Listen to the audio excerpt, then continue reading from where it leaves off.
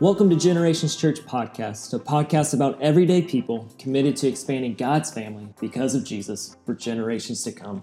My name's John. I'm the engagement pastor here at Generations Church, and I'm sitting here with Kyle Davies, our lead pastor. And we recently have been continuing this sermon series called Known as we work through Colossians chapter 1. And today we're going to continue to have this discussion from Sunday about some of the things that Kyle brought up this past weekend. Some concepts that he threw out there, some wording in which he just kind of dropped out there. And we're going to make him flesh it out, talk about it a little bit more, have a fun conversation today. Definitions are a good thing. Exactly, right? And so I remember this past weekend, you opened up your sermon and you really brought out these two concepts that you made this argument that Paul's trying to really integrate these two things into the Colossae church, that the gospel has come to Colossians just as it has come to other people. Mm-hmm. And second, the gospel is transforming people and communities in Colossae just as it has in other parts of the world. You really hit this just as it's happening here. It's happening in other places too. And you really began to kind of dive into this. And let's be real, when we're thinking about that today in our culture right now, we can't ignore media and what just occurred this past weekend of Kanye dropping the whole Jesus is King album. And we've seen a man who's gone from I am God to Jesus is King. Like we've seen this radical transformation in a man. And we've seen a lot of the church's kind of response to this. And with what you talked about this weekend, I think it's a cool parallel that I want you to begin bringing out of how should the church be dealing with this this transformation and we see in a guy like Kanye. I think in a lot of ways we are seeing a response to Kanye that is mixed and uncertain, and some people are, yes, this is great, this is a good thing. I happen to be one of those. I know. On blast, Sunday, Jesus is King. On blast, closed on Sunday. It's Chick-fil-A. Yeah, my Chick-fil-A. That I think that's how I've seen people respond. But what's been interesting is following on social media, there have been some people who have quoted or said some different things regarding the backlash that has been received by Kanye. And to be honest, I have not seen a ton of it, but that doesn't surprise me. And the reason I bring up both this backlash and this quick response of affirmation is it's almost a modern day Saul to Paul type conversion and type response. And that picture is not unique to my perspective. I've seen some other articles that have shared, hey, this is what we could be seeing. But what's so fascinating about this is for some of us who are Christians and we're like, yes, God has transformed my life. I'm seeing a change in character and priorities. I'm seeing some things happen different in my life. And even I've seen some things happen different in other people's lives. I've seen, just even 2 weeks ago, we've seen people come to faith in Jesus and say yes in baptism. But for some reason, when we see a public figure like Kanye give their life to Jesus, it can be met with this mixed reaction. And there's almost this doubt that, yes, the gospel can enact change in my life, my trust in Jesus, my followership in Jesus, as I'm learning about him through reading the Bible and through other people sharing the message of Jesus and his goodness with me. Yeah, that can enact change in my life, but there's no way it can truly enact change in someone like Kanye. Yeah. And so there's this almost cynicism, there's this demeanor, and I'm not saying that Kanye is going to be this perfect Christian for the rest of his life. I think we got to take it with some seriousness that if he has said yes to Jesus and in following him, Kanye isn't a new Christian. He's a baby Christian. He's a new believer. We're going to talk about the relationship and how a mature Christian can connect and walk with a new believer here in a little bit. But we've got to see what it is the same power that has the ability to transform our lives. That same power, that same gospel is available and able to transform someone like Kanye's life. And so, yeah, the skepticism, the cynicism is out there, but I almost think that we should, one, embrace it. And of course, I have, like I said a minute ago, we should embrace it, but we should also take that with serious to say, hey, if public people do come to faith in Jesus, what could this mean for discipleship? What could this mean for our country? But not just for our country, but how does this translate for our church community in the everyday things of life? To say, look, someone that is a celebrity like Kanye is transformed by the gospel, which means your neighbor 2 doors down who gets mad at you for your dog or for how you take out the trash or how you mow your lawn and how he reacts or she reacts, the gospel can have the same powerful effect on their life. And so living like that, believing like that, and then I think more importantly, responding and as if that is actually true. And I think that's where we find ourselves in this conversation is how do we begin to live like that just as component that Paul's trying to bring out for the Colossian church is true today. The gospel can change me. It can change someone else just as it changed the Colossian church and just as it can change our community here in Salmon Creek. Yeah, I think sometimes when we see transformation stories like this, it can catch us off guard and it can make us skeptical and almost attempt to put God in a box and say, is that really God working? Is that someone just trying to push himself politically in a popularity kind of thing? And sometimes we almost put God in a box and say, I don't know if God's transformative powers can do that. Well, because we've put God, like you said, God in a box, but we say he belongs in our homes, in our churches, in our hearts. We don't know how to interact with things of faith in the public square well.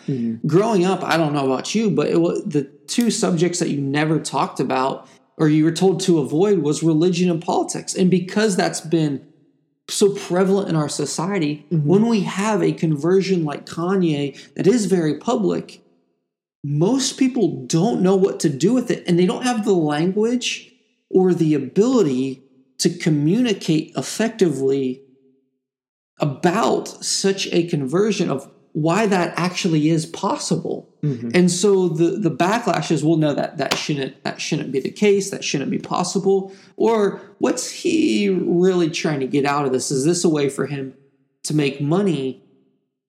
And what we ultimately have to point people to is say, well, there's some character and priorities that will be evident in the life of Kanye that will prove his conversion genuine. Yeah. And we should act like it's genuine until we see something contrary. Yeah.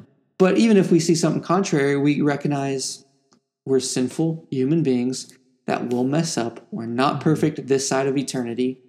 And we have to give each other grace. And so I pray that Kanye has some mentors in his life that are able to continually share the gospel as the pressure of a secular world and also in some case, a judgmental Christian base lash out against him so that he can stay true and faithful to some of the lyrics that he said, that Jesus is king and we should live like it. Yeah, and I think this really ties into two of the values we kind of promote here at Generations, this concept of story over sin, that it's God's transformative power, his transforming work of reshaping, re-envisioning our lives that unites us under Jesus together. It's that story that God is writing.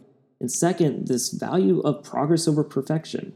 We can't expect him to be perfect overnight, and yet we see a man who's radically changed his entire persona of who he comes across as. His lyrics has changed. He's even said that if he goes on tour, if he does any of his past songs, the words are all changed. He says, I'm no longer cussing. Like, I'm no longer doing this. And people that come on and collaborate with me on some of these worship songs in which he says they're going to have to kind of not be a part of this worldly life as well. And we see a man who's striving for that image in which we were created, that perfection, that restored image in which we talked about last week. We see a man striving for that. We have to understand that for all of us, it's going to be a progress. Well, and it's so jarring because as we're having this conversation about specifically conversion and someone who is saying yes to Jesus, specifically in the public square, and really for him in every aspect of his life,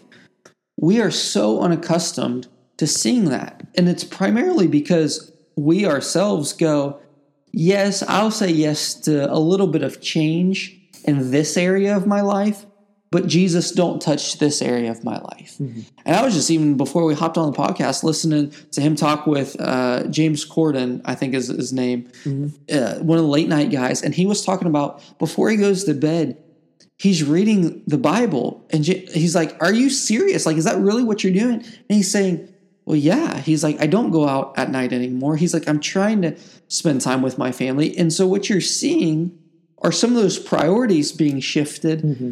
And even his own character of saying, this is who I am now in light of what Jesus has done for me. But one of the reasons that change is so jarring is because we don't necessarily like that ourselves. Mm-hmm. We've seen someone who's got a really interesting past that is being changed and transformed, and he's radically saying no to some things and yes to others. And if Kanye can be that instantaneously changed and begin to say yes to God in every area of his life, in a lot of ways, we have to ask the question, do we have the resiliency? Do we have the determination? Do we even have the desire to do that ourselves? Mm-hmm. And that's a tough question, because there are still pockets of my life where I go, I don't know if I really want to completely relinquish that to God's control and to God's guidance. Yeah. And we have to walk through that. We have to be open to some people lovingly pointing their finger and saying, even for me, Kyle, you've not let God touch that area of life. John, you've not let God touch that area of your life. You need to be open to that. And that's scary and that's fearful. But what's beautiful is we're actually seeing that play out right now in Kanye's life. And so while that's kind of the pop cultural topic today, I think we've got to recognize for what it is, why we both love that Kanye is following Jesus and the excitement behind it, but also why we as individuals might not like it, because it shows sometimes how fickle we can be in our own faith. Mm-hmm. And it's unique that this took place in the sermon topic in which you went, because after this concept of just as it's happening here, it's happening across the world. God's transformative power is happening everywhere. Yeah. And we literally saw that happen this week on a big center stage happen. And then we began to talk about, what does it look like to be transformed by the gospel? Like, Kyle, you brought up this concept of bearing fruit and growing, and how it's reminiscent of this creation in which, from the Edenic garden, that, as you like to say, explain this out a little bit. Like, we're transformed by the gospel, and we see this through us bearing fruit and growing. Yeah. Genesis talks about bearing fruit and multiplying. God says specifically, be fruitful and multiply, which means humanity originally was supposed to work for the flourishing of the garden and to see things grow, but also they were supposed to reproduce themselves so that God's image would be prevalent throughout the whole world. Mm-hmm. And so specifically in the garden, what you have this picture is Adam and Eve specifically walking with God. They're walking with God. They're in perfect harmony with him, perfect communion. And when that's fractured, something severs there.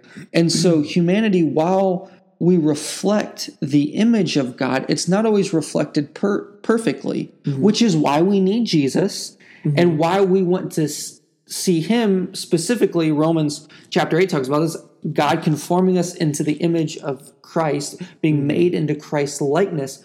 When we are made in that, both foundationally in that image, but then made into Christ's likeness, we actually begin to reflect the perfect image of God back out into creation. And the beautiful thing in Matthew 28, we're supposed to make disciples. All what we're doing is we're making followers of Jesus who can reproduce his character and priorities into the lives of others. So we're restoring the original character and priorities that humanity had into the lives of others who we know experientially don't have those character and priorities. We exhibit brokenness, there's sinfulness.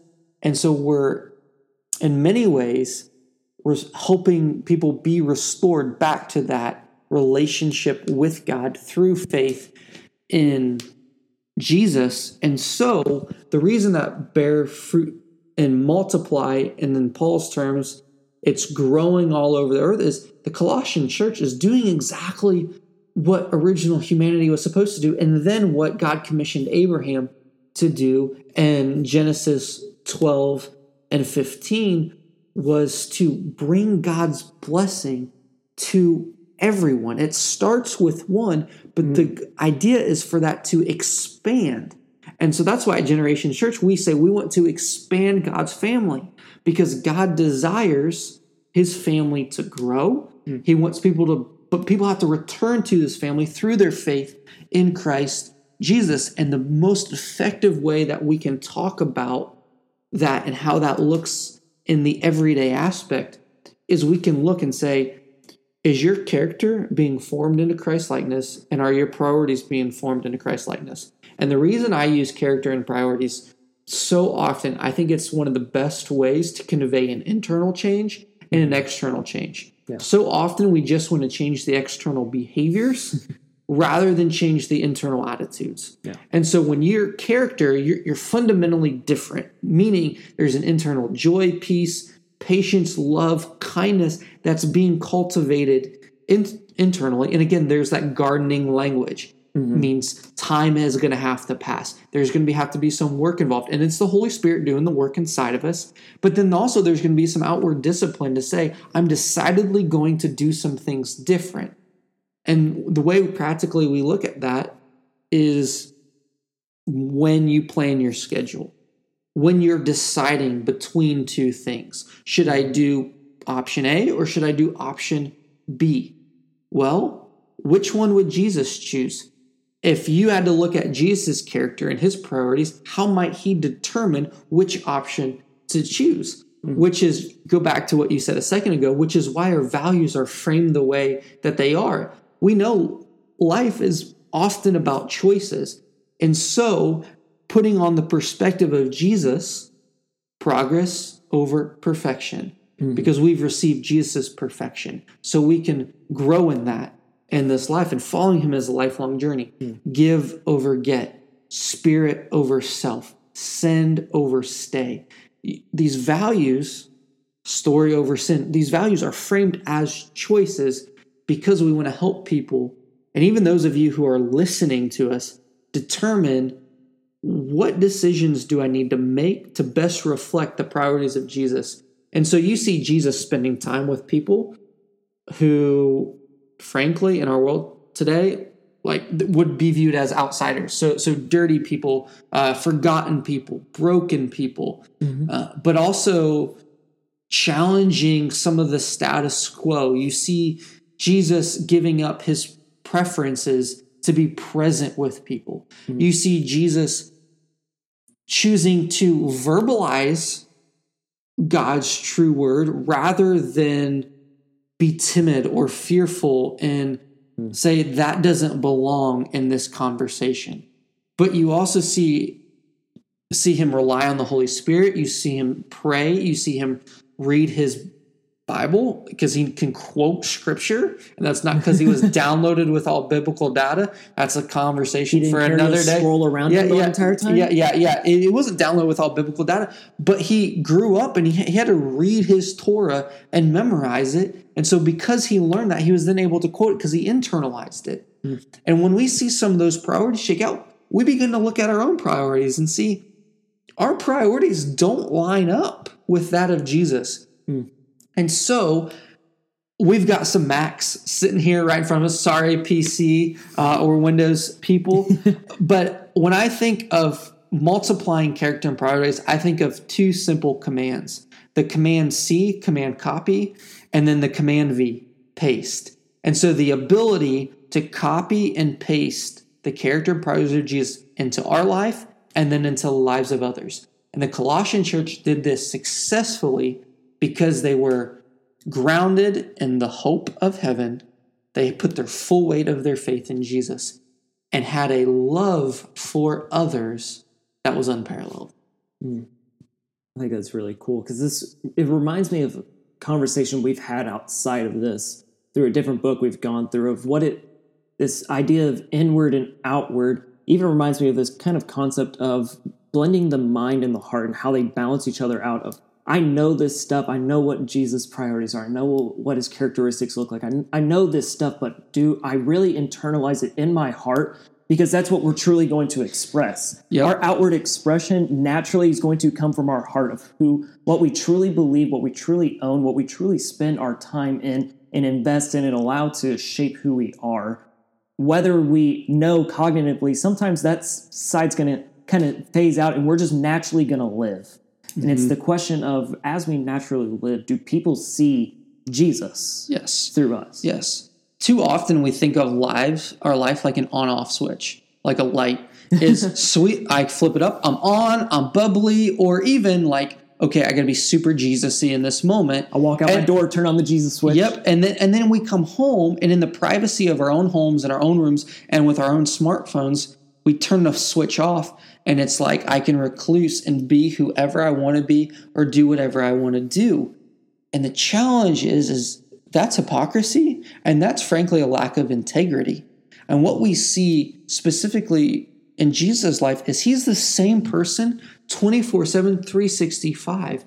And what we are to aspire to be is to have that consistent nature where we're not flipping a Jesus switch off and on. Yes, we're going to have to make choices to exhibit a characteristic over maybe something we would selfishly want to do. That's not what I'm talking about here. I'm talking about those moments when we consciously or unconsciously flip on that switch, flip it off to say, okay, no one can see me. I'm in the privacy of my own home, or I'm not around anybody I know. I can behave however I want to. And in fact, not just behave however I want to, I can think whatever I want to think. Mm-hmm. I can say things in my head that no one else is going to hear. There's a duplicity there, again, that shows a lack of integrity, a lack of consistency.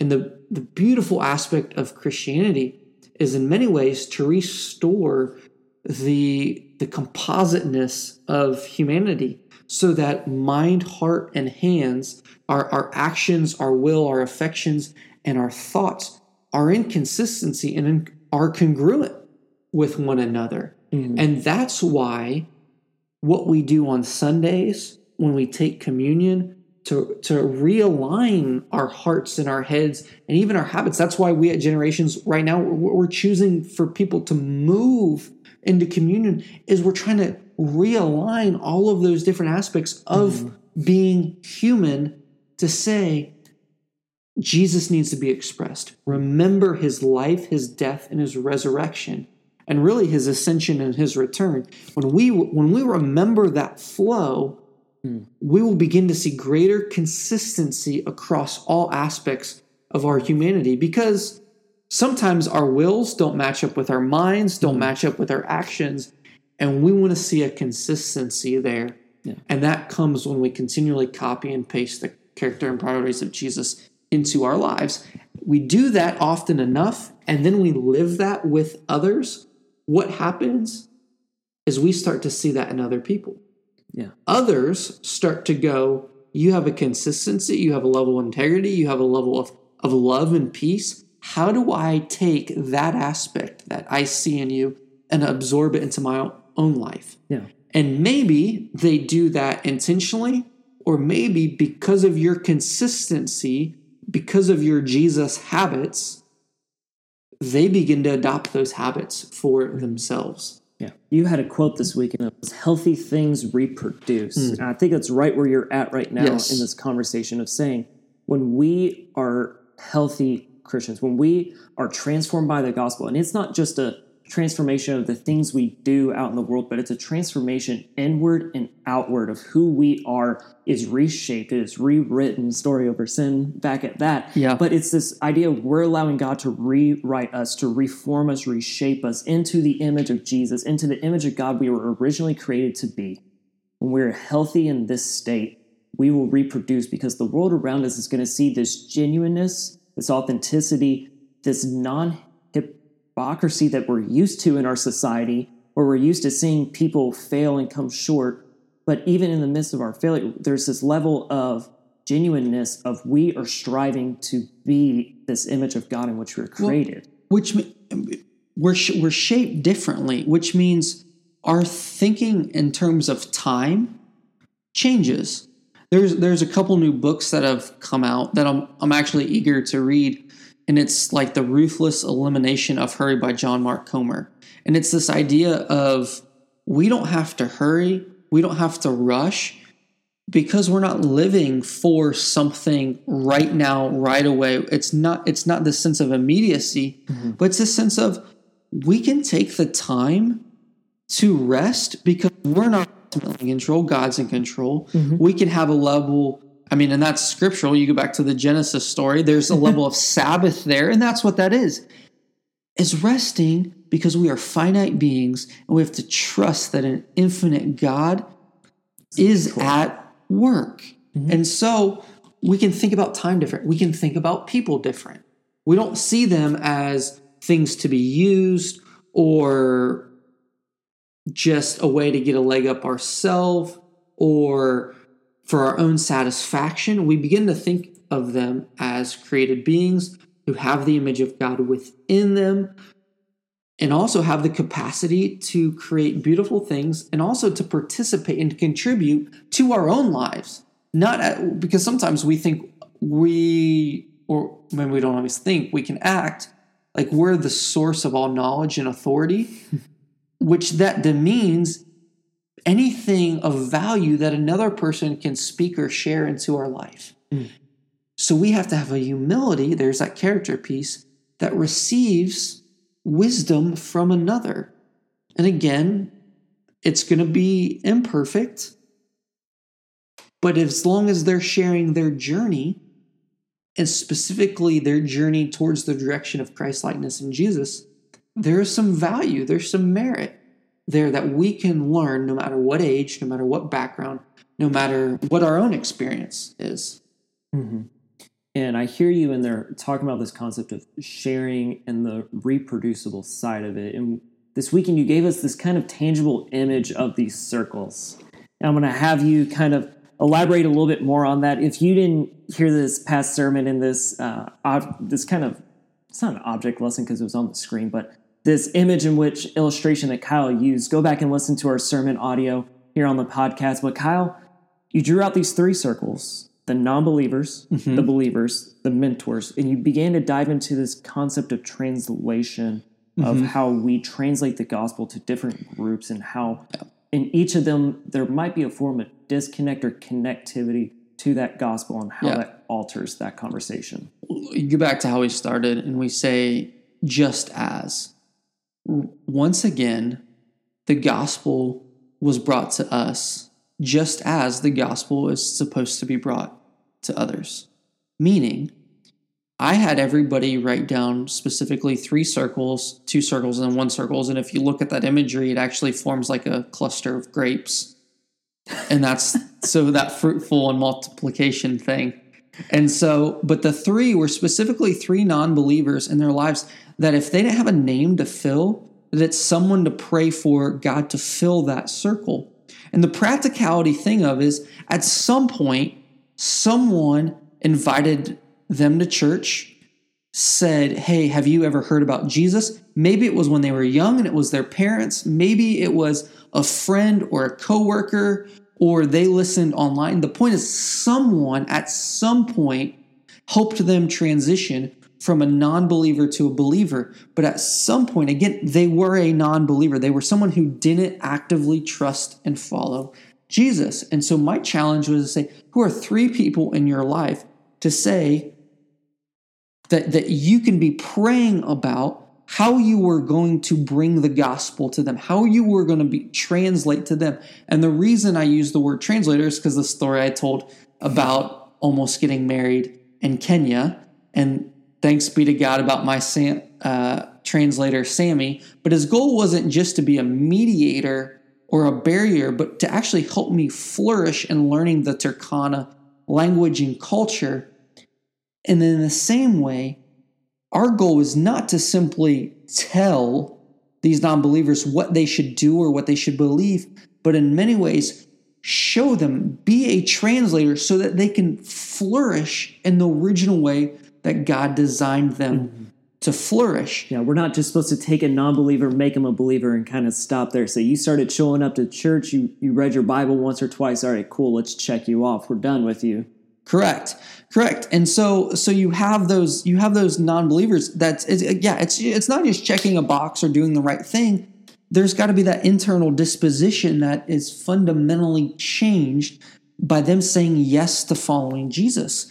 And so there's 3 people we asked them to pray about. And then we said there's 2 newer believers. So some people who are newer to the faith than you are. So even if you've been a Christian for a day, there's someone newer to the faith than you. Even a week, a month. There are people in your church, in your congregation, or at least we want to work so that there are newer to the faith that you can begin building a relationship with so that you can pass on some of the wisdom and some of what you've learned. But here's the kicker, is we're thinking about, the downward flow of non-believers, newer believers. The key here is so that you don't get stagnant of having someone who is invested in you. That last circle, that mentor concept. Having someone who can look in your life and say, hey, your character is not matching Christ-likeness. Your priorities aren't matching up with Christ-likeness. You are saying that you believe something to be true about love, but yet you are unwilling to take time out of your day to go help someone. Or you say that you are trusting that God is in control, yet every Facebook post that you post is worried about your job or your money. So what you're saying is you trust God, but what you're actually putting out there is something entirely. You need someone who is in your life who can see, in some ways, our own blind spots that can point those out in a loving and gracious and Christ-like way. But there can be some accountability so that they can encourage you to greater and greater Christ-likeness. We need someone who can look at our lives and bring that out of us, and in many ways direct us into more and more Christ-likeness. And so non-believer, newer believer, and then that mentor component, we all need those in our lives. And we need them so that we can reproduce the character and priorities of Jesus into others. And we will not do that if we don't have those levels it in gets our us back lives. to that image you were talking about in creation, where we're to bear fruit and reproduce. This idea of multiplication, it won't take place if, one, we're not connecting with someone who's a non-Christian. If we're not in the world and living around here, like when we go to the coffee shop, if you're not willing to engage with someone you've never met before and be open and honest and share who you are, who you believe, and why you go to church even. Yeah. If we're not engaging with non-Christians, inviting them in and showing them and being authentic in the way we live, allowing them that healthy reproduction that we talked about, that if we aren't living it out in the way that we share it, if there's not that authenticity, we don't want to set up a barrier there, but then also allowing others in our life to pour into us. Okay. And the piece there is not thinking more highly of yourself than you ought, because remembering that someone had to share something with you, and you almost need that mentor piece to keep you humble, so that as you share your experience with others, you remember that what you have received is not because of your own amazing insight, but it's through the wisdom of both your time with Jesus and Jesus' presence in another believer sharing that with you. It's that encouragement to share that with the others. Yeah. You've been shared this gift. Go and share that gift with someone else. And it can come in a real practical way. So someone in your life says they're going to have surgery, and you've got to figure out what your reaction is going to be. Someone who is a more mature believer might go, hey, did you think about providing a meal for them? And you may go, I have never cooked something for someone else in my life. This makes me super uncomfortable. And what they can do is they can say, it's not just say it's not that hard, but say, okay, let's make a meal together. Let's take it over and sit with them for a while, and let's leave. And then the cool thing is you do that once, then you do that twice, and then someone's like, so someone in my life is having the surgery, and I'm not quite sure how to care for them. And you're able to go, hey, I got an idea. Let's make a meal. Or another great one is, hey, can I take their kids for a few hours and go babysit them, or take them to the park while mom or dad's laid up? And for some of us, especially who are not just younger in life experience, but those who are younger in the faith, it's so welcome to have someone who has got more experience or even more Christian wisdom to go, hey, not just you should do that, but let me show you what that actually looks like. And then, again, you can do that with others. And so many, let me correct myself for a second. What can happen is when we don't have people who are willing both to show us, or we're open with our need for someone to show us something, we get paralyzed by fear. And then we do nothing. And then the opportunity passes us by. Yeah. And not that there won't ever be more opportunities, but because we've not, one, been open and are just being humble and saying, hey, I think this is what I should do. Can someone else please help me? When we're not open to do that, we miss out. And then when we're just willing to just tell people what they should do rather than take the time to do it with them or show them, we miss out of a greater opportunity to reproduce those characters and priorities into the life of another. And so there's got to be communication all around. There's got to be a humility that's present. There's got to be that continual transformation of saying, I really do need to take the time not to just tell others or what they should do or how they should do it, but demonstrate a level of time commitment to show them and to bring them along with me. And that's ultimately what the goal in all this is some of those practical aspects of presence in the lives of others. That's what the Colossians were known for, is that love, their love in the Spirit, collectively as a church community, was being made known, was being shared, and was bearing fruit all over the world because of how effective they were at doing that. And that's one, the grace of God, but two, just simply actually being with people, showing them what it looks like, and being open about it. And so if you're listening to this podcast and some of these things are coming to your mind that you're like, ooh, I could pass that information on, or ooh, I'm not sure that I know how to do this, express that with your church community. Even down to like certain words that are said in the church, which is why we're doing this podcast, is to bring definition and clarity to certain words. Express that to an older, more mature believer and ask, can I sit down with you to learn? And if you're a more mature believer, don't just regurgitate the information. Be patient, be conversational, and even being willing to learn yourself, because you may find out that even though you're there to provide some wisdom and pass on some really good tips and information, because the new believer specifically has the Holy Spirit of God inside of them in their life, they may be able to share some really great ideas and insight with you as well. So being willing to learn, investing in others so that others can come into the family of God because of what Jesus has done for us. To what extent? For generations to come.